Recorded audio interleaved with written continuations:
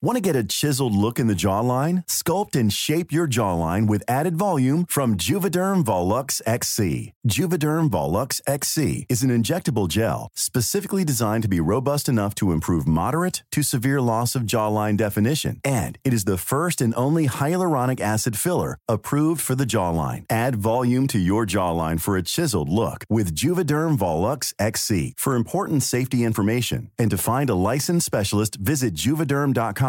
That's JUVEDERM.com. Not for people with severe allergic reactions, allergies to lidocaine, or the proteins used in Juvederm. Common side effects include injection site redness, swelling, pain, tenderness, firmness, lumps, bumps, bruising, discoloration, or itching. There's a risk of unintentional injection into a blood vessel, which can cause vision abnormalities, blindness, stroke, temporary scabs, or scarring. Talk to a licensed specialist to find out if it's right for you. Visit Juvederm.com. That's JUVEDERM.com.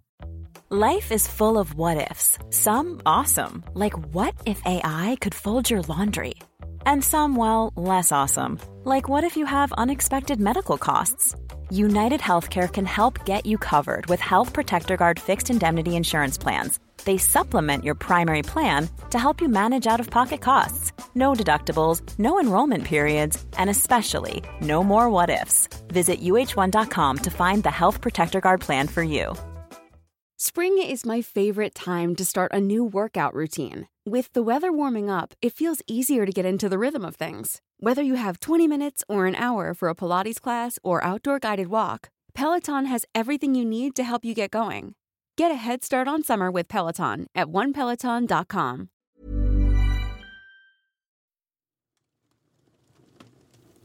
Welcome back to another installment of Christmas with Meister Eckhart. Really happy about the reception of the first video in this series, and I'm very excited to be reading another one of Meister Eckhart's beautiful Christmas sermons for you on this second week of the Advent season in preparation for Christmas. I realized that I'm recording this on the Sunday, but again, I'm probably not going to be releasing it on the Sunday because today I am putting out a video about Lucia, or St. Lucy's Day, with a collaboration with my friend Angela, and so I'm probably going to be waiting. I'm going to wait with this Eckhart video until maybe tomorrow or something, so that it doesn't interfere with that other video. But nonetheless, very excited to be here again, and I hope you are as well. I'm not going to introduce Eckhart in the same way that I did before this time. I think if you want a thorough introduction to Eckhart and his thought, then you can either just watch my quick summary in the beginning of the first video in this series, or go watch my full 45-minute video on Eckhart that I did a few years ago, and there will be links to that in the description and so on. First of all, by now, the traditional lighting of the candles. I'm going to do it once more. Hopefully, it'll go as smoothly as last time, this time as well. And yes, I already lit this morning because I'm not going to be wasting candles. Here we go.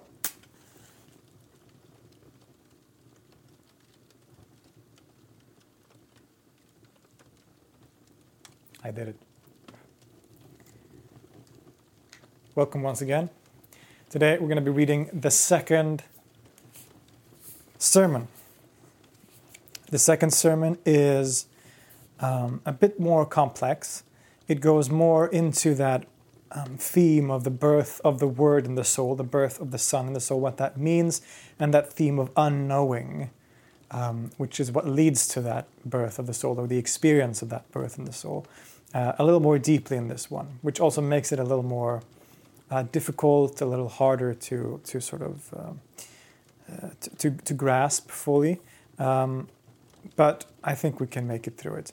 The consensus for the last video seems to have been that you want me to keep commenting as we go, so I'm going to keep doing that, although I don't think I will have as many comments this time, partly because we covered a lot of it already last time. There might be some repetition, of course, but also because it's more difficult, so even I'm sometimes a little bit confused by what's being said. So but we're going to do our best to sort of comment where we can, and we'll sort of get through it together. It's not I'm like building it up as if it's something really, really difficult. It's not that difficult, but it's certainly more dense than the last one.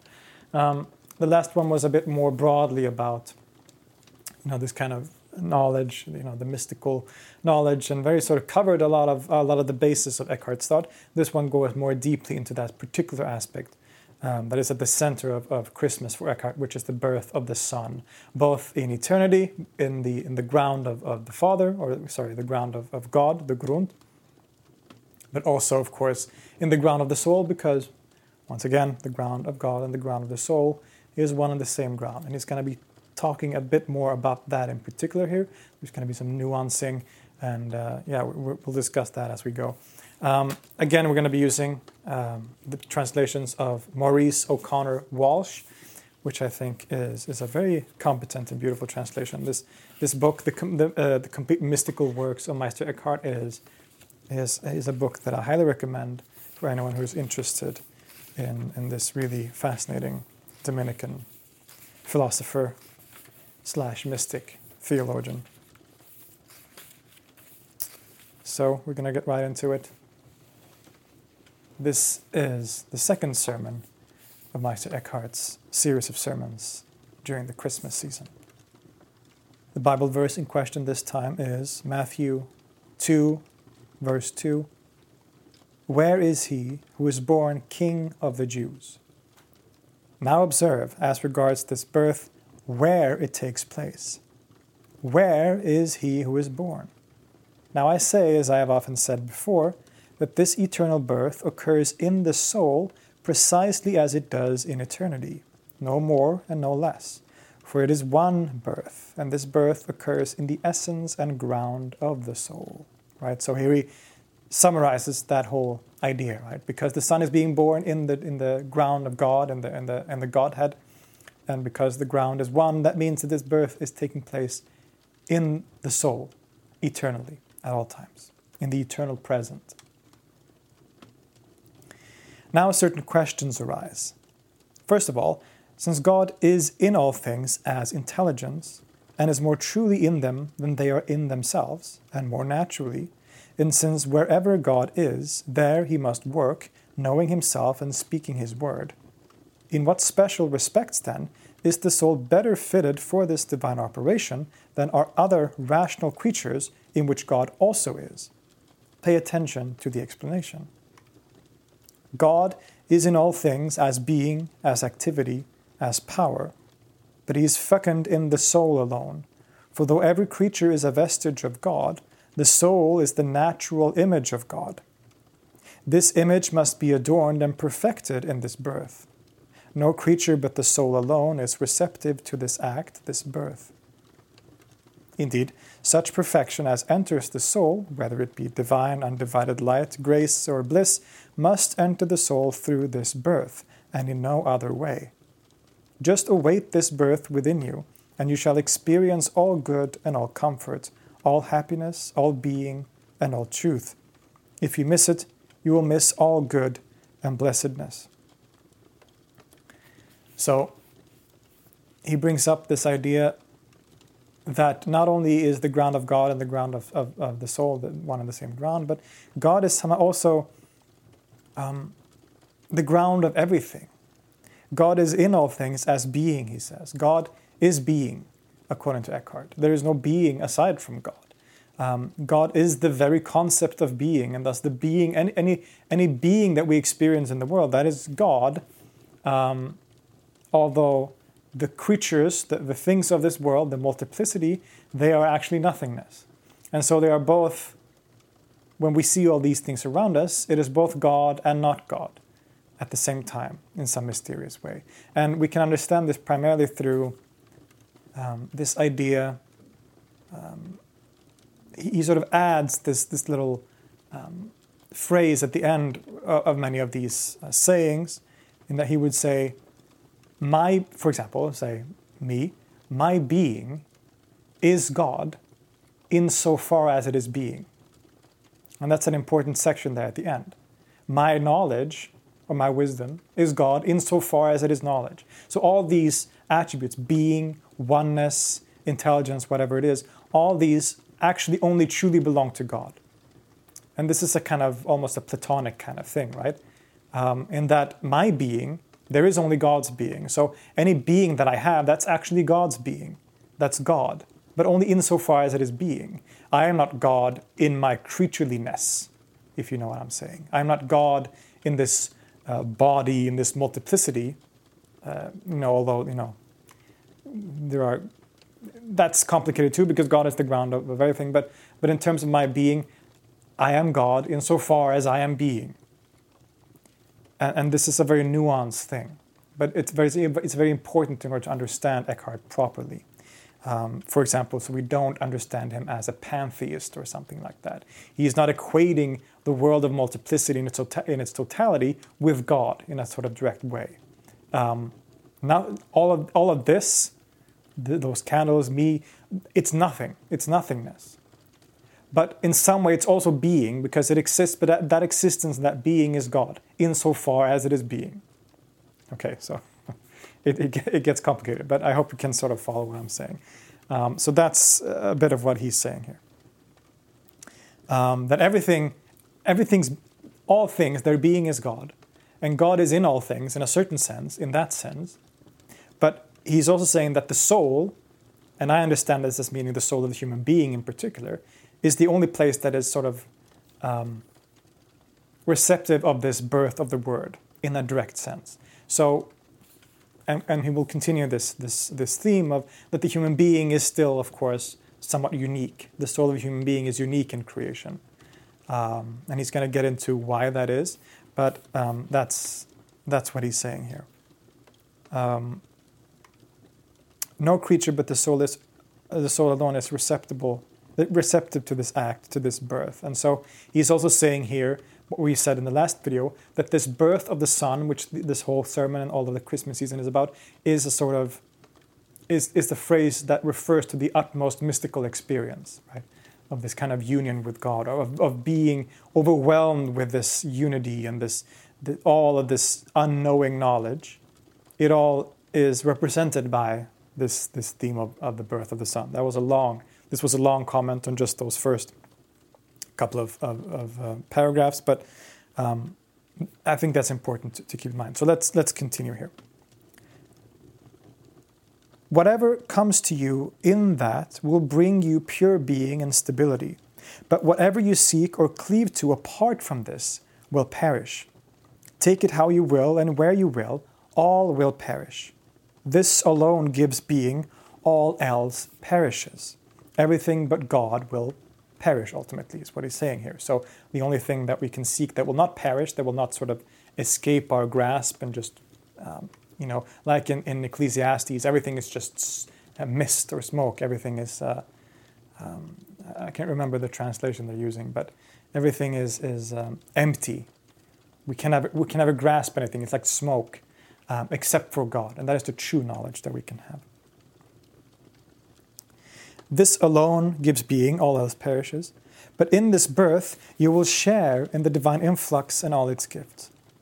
You cannot be received by creatures in which God's image is not found, for the soul's image appertains especially to this eternal birth, which happens truly and especially in the soul, being begotten of the Father in the soul's ground and innermost recesses, into which no image ever shone, nor soul power peeped. The second question is, since this work of birth occurs in the essence and ground of the soul, then it happens just as much in a sinner as in a saint.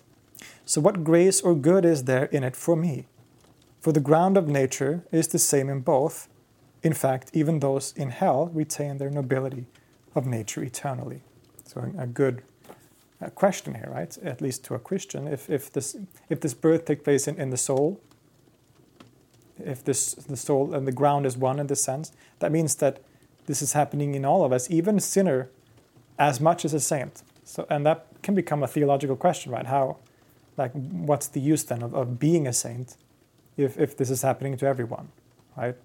So that opens up for a lot of maybe confusion or antinomianism, for example. So he's going to try to address that. Now note the answer. It is a property of this birth that it always comes with fresh light.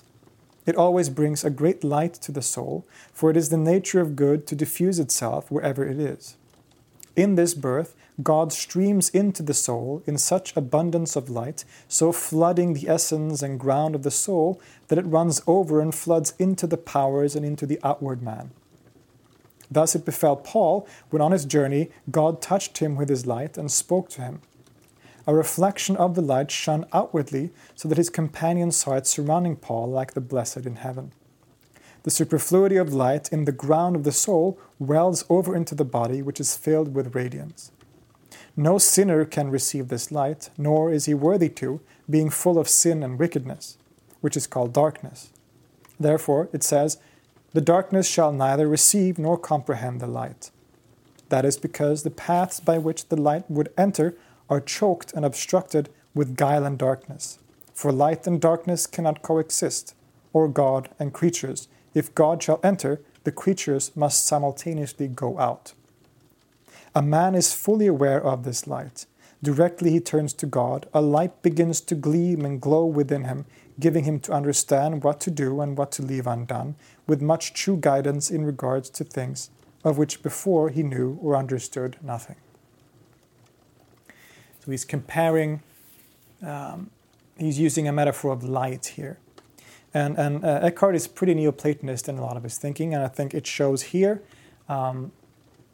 in that he's comparing God versus whatever is not God with light and darkness. Right? This God pours his light into the soul, or the soul is receptive to that light when it sort of empties itself of all things. Then it is receptive to the light of God. And he also seems to say here that it somehow sort of flows over into the powers of the body too. So for a saint that is truly receptive to that light, and there is nothing obstructing that light through sinning, for example, then that light can sort of flow over into their actions and their powers and into their behavior as well. Whereas for a sinner, there's a bunch of just clogging, like darkness, like stuff in the way, so that the light cannot get there. This reminds me of this Neoplatonic idea, which a lot of people, including I think Eckhart and a lot of people within the Abrahamic religions, adapt as a sort of solution for the problem of evil, right? If God creates all things, and even in some of these theologies, if everything is a sort of reflection of God, or a sort of manifestation of God, then how do we explain evil? But regardless of how we see that, like evil is always going to be a problem, according to a lot of people. How come there is evil in the world if a good God created this world? And so the Neoplatonist, and by following them, a lot of these Christian, Muslim, Jewish theologians answer that with this kind of this philosophy of negation, or metaphysics of negation, that evil is the absence of God in the same way, or absence of being, which is God, existence, in the same way that darkness is just the absence of light, or cold is just the absence of heat, right? So evil, just like darkness, does not have any kind of existence of its own. It's lacking. It's a lacking of being, or a lacking of God. In a Neoplatonic language, it's the lacking of the one. It's a sort of opposite of the one, the opposite of being. That is what evil is. And it seems like he's using that kind of language here, where God pours his light forth, but sinning and evil is sort of represented by the darkness, which is the absence of that light. So we continue. Where do you know this from, and in what way? Just pay attention. Your heart is often moved and turned away from the world. How could that be but by this illumination? It is so charming and delightful that you become wary of all things that are not God or gods.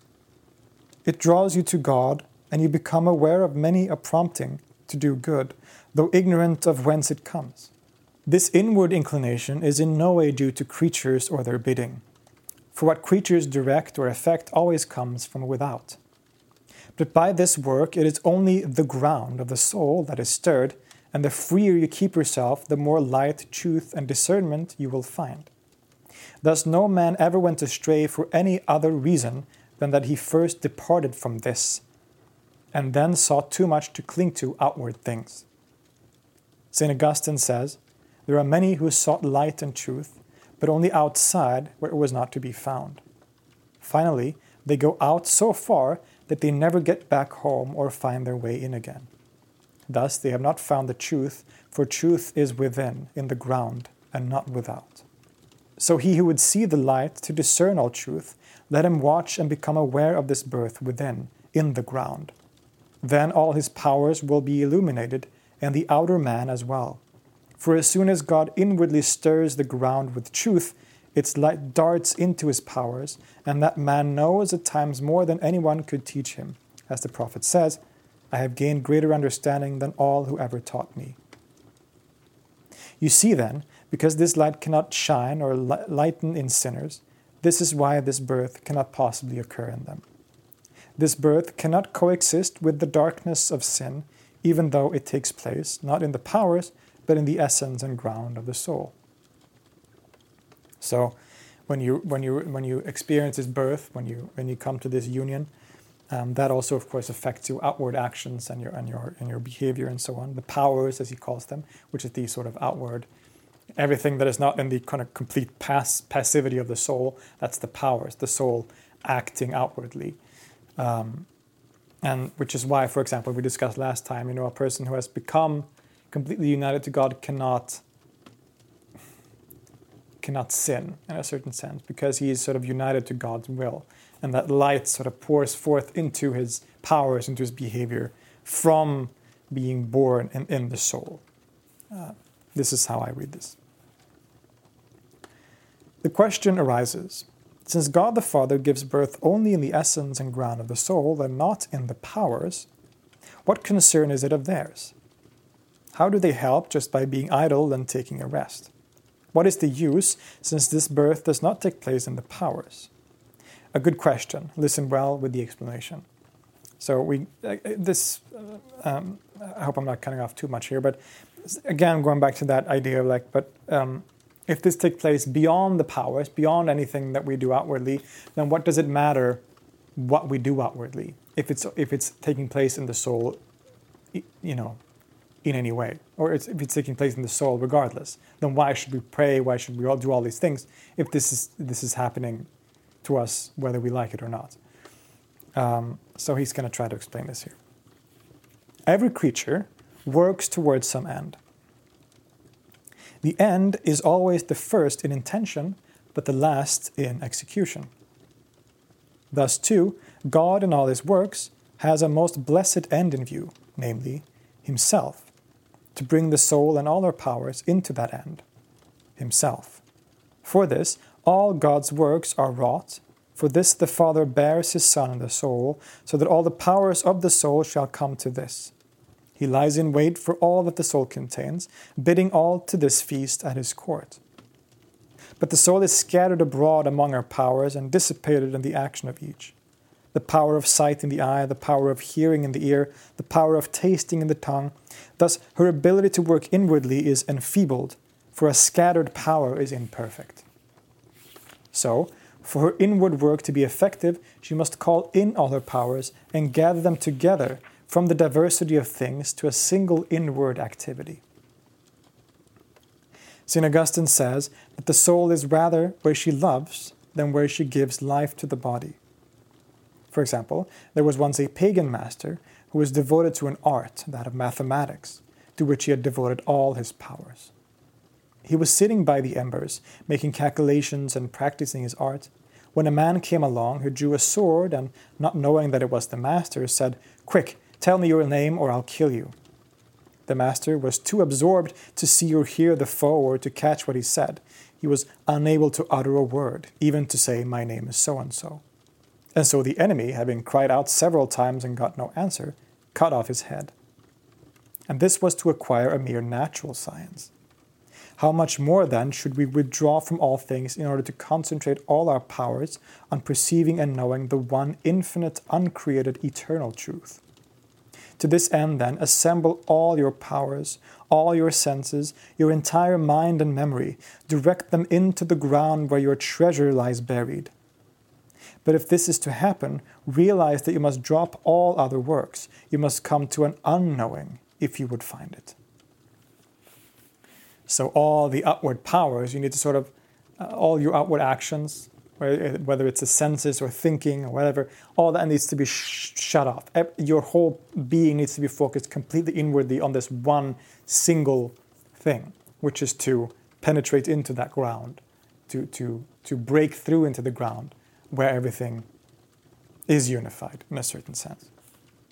And this is through unknowing. We talked about this last time. It's not any kind of knowing. You don't know this intellectually. Actually, this is, like Pseudo-Dionysius says, it's a way of unknowing, of just detaching from all kinds of knowing, in terms of knowing, like conceptual knowing, images or ideas or thoughts, until you know nothing, until you're completely silent, nothing, passive. That is when you can experience the true knowing, which is the union of the ground. The question arises, would it not be more valuable for each power to keep to its own task, none hindering the others in their work, nor God in his?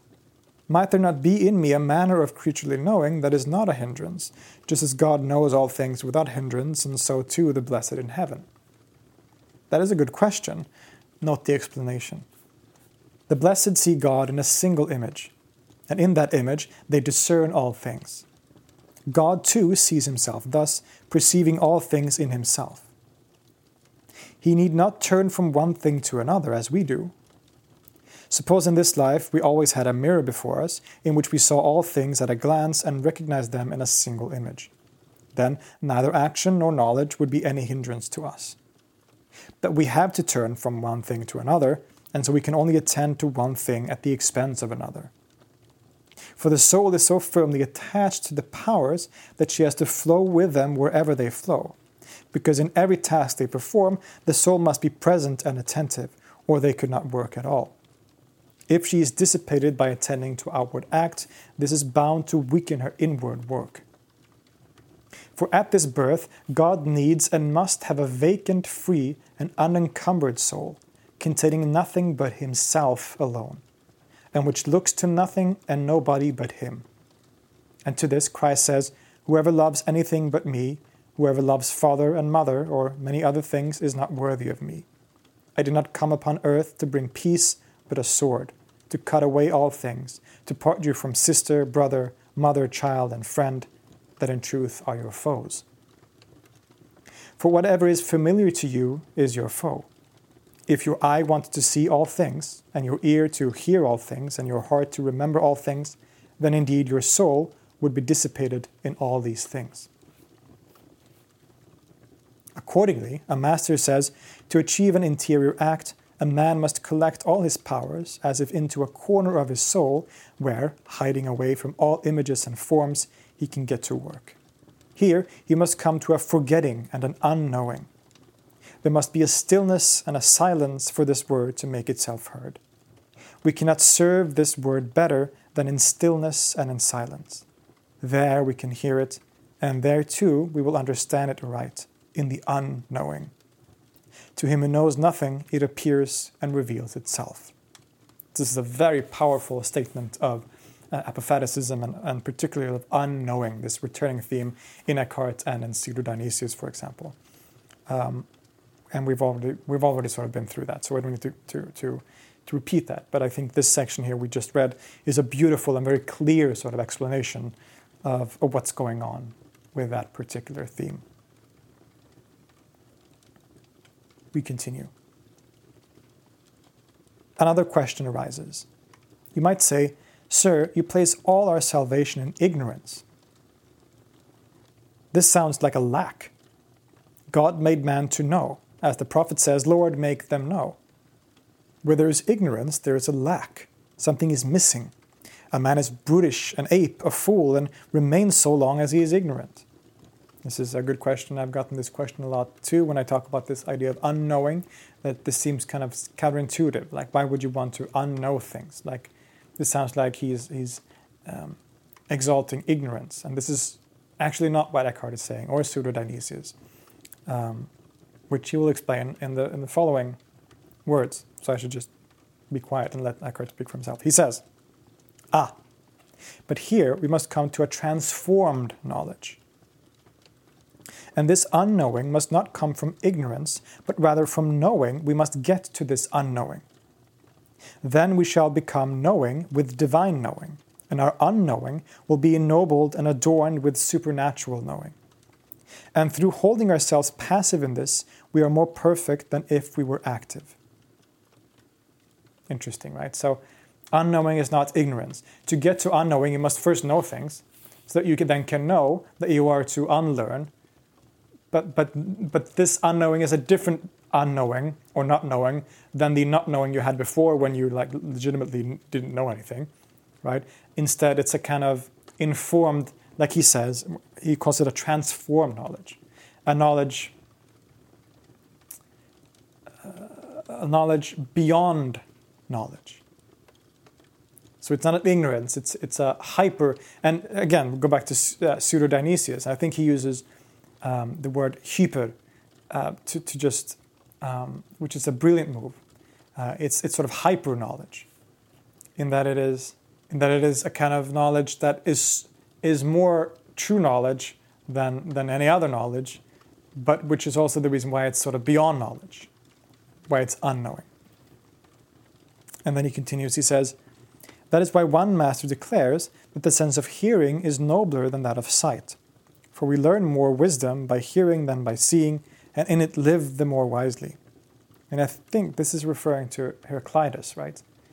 So I want to say that there's a section among the fragments of Heraclitus where he sort of seems to allude to the idea that hearing is superior to seeing in some way. I could be wrong, but that sounds like a Heraclitus thing. Yes, we hear of a pagan master who lay dying. His disciples discussed in his presence some noble art, and, dying though he was, he lifted up his head to listen, saying, "Oh, let me learn this art now, that I may rejoice in it forever." Hearing draws in more, but seeing rather leads outward. The very act of seeing does this. Therefore, in eternal life, we shall rejoice far more in our power of hearing than in that of sight. For the act of hearing, the eternal word is within me, but the act of seeing goes forth from me. In hearing I am passive, but in seeing I am active. And I can't help here but see a kind of outdated science of optics that Eckhart is sort of operating by. So before, there were different theories, of course, but by the Middle Ages, the general idea was that the way we see is not that the eyes take in things take in light and things from outside, and then sort of give that information to the brain, but rather that the eyes somehow sort of shoot out these beams that make us see things. So the things that the eyes sort of shoot out and hits, that's what we see. That was the old sort of classic idea of how seeing works. But with people like Ibn Haytham in the Islamic world, he didn't come up with this idea, of course, but he was very important in formulating this idea of the opposite, right? That seeing is actually things coming, not these things going up from the eyes and hitting things, but rather things coming in from outside. So light going into the eyes and making us see things. So Eckhart here is alluding to the idea that seeing is active, whereas hearing is passive. And it seems to me that this is because Eckhart might be, I think, the ideas of Ibn Haytham, who seems to also sort of prove this idea of light coming in rather than going out. Ibn Haytham is often seen as a sort of father of the scientific method. And he did live before Eckhart, but I don't think his ideas of optics might have been accepted. But I could be wrong. But it seems like Eckhart is operating from this older idea of the eyes being active rather than passive, because we know that the eyes take in light, which makes them passive. So this section seems a bit outdated, perhaps, in that sense, but we can still sort of try to see what he's saying here, in that it is the passivity that is superior, because, and this connects to his idea of unknowing, that is when we know nothing, when we are passive and completely silent, that is when God becomes apparent to us. So the recurring theme across these sermons. We continue again. But our bliss lies not in our activity, but in being passive to God. For just as God is more excellent than creatures, by so much is God's works more excellent than mine. It was from his immeasurable love that God set our happiness in suffering. For we undergo more than we act and receive incomparably more than we give. And each gift that we receive prepares us to receive yet another gift, indeed a greater one. And every divine gift further increases our receptivity and the desire to receive something yet higher and greater.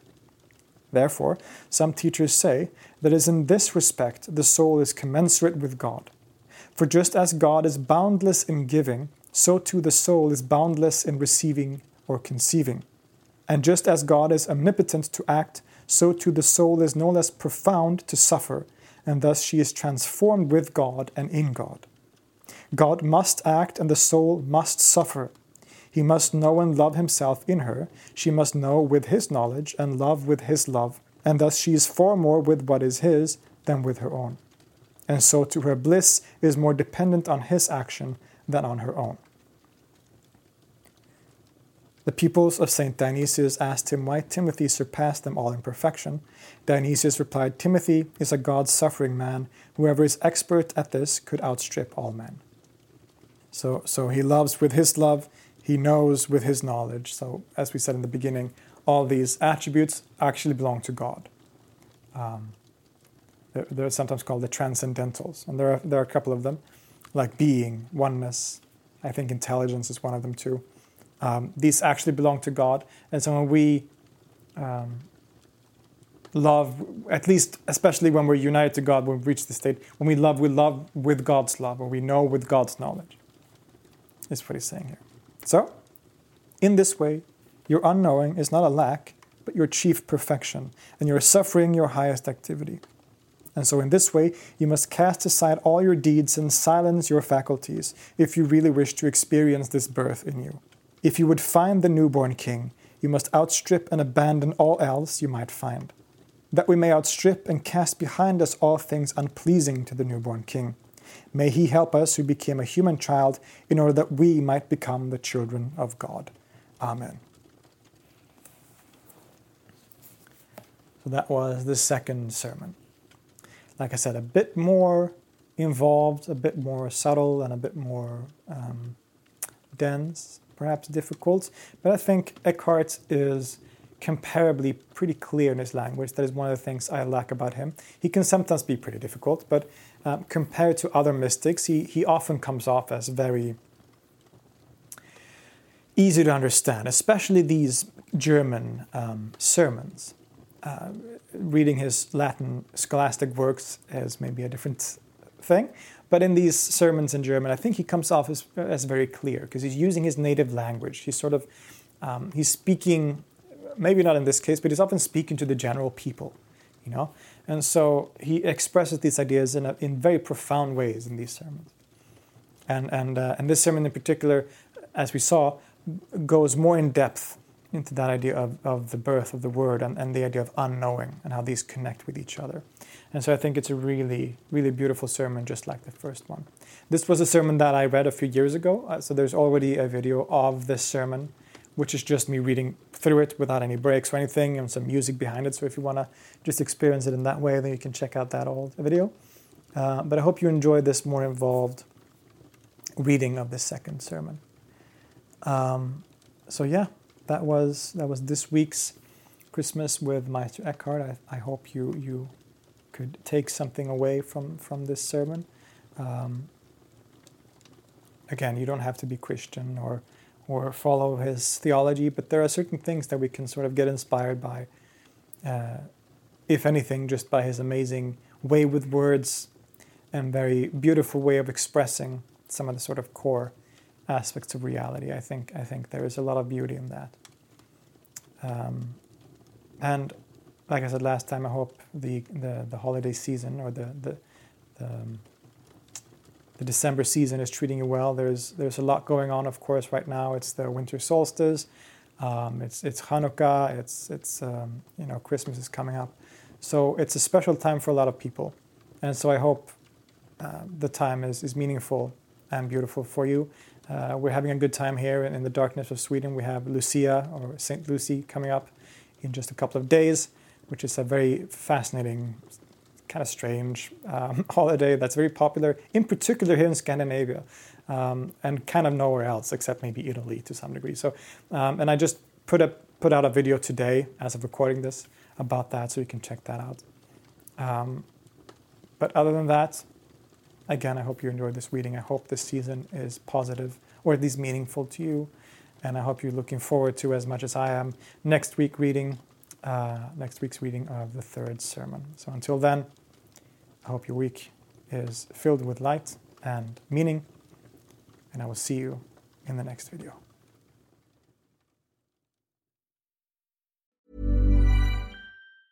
Even when we're on a budget, we still deserve nice things. Quince is a place to scoop up stunning high-end goods for 50 to 80% less than similar brands. They have buttery soft cashmere sweaters starting at $50, luxurious Italian leather bags, and so much more. Plus, Quince only works with factories that use safe, ethical, and responsible manufacturing. Get the high-end goods you'll love without the high price tag with Quince. Go to quince.com/style for free shipping and 365-day returns. If you're looking for plump lips that last, you need to know about Juvederm lip fillers. With Juvederm Volbella XC and Juvederm Ultra XC, your lip look, whether it's subtle or bold, can last up to 1 full year with optimal treatment and no additional maintenance. Find a licensed specialist and see if it's right for you at Juvederm.com today. That's JUVEDERM.com.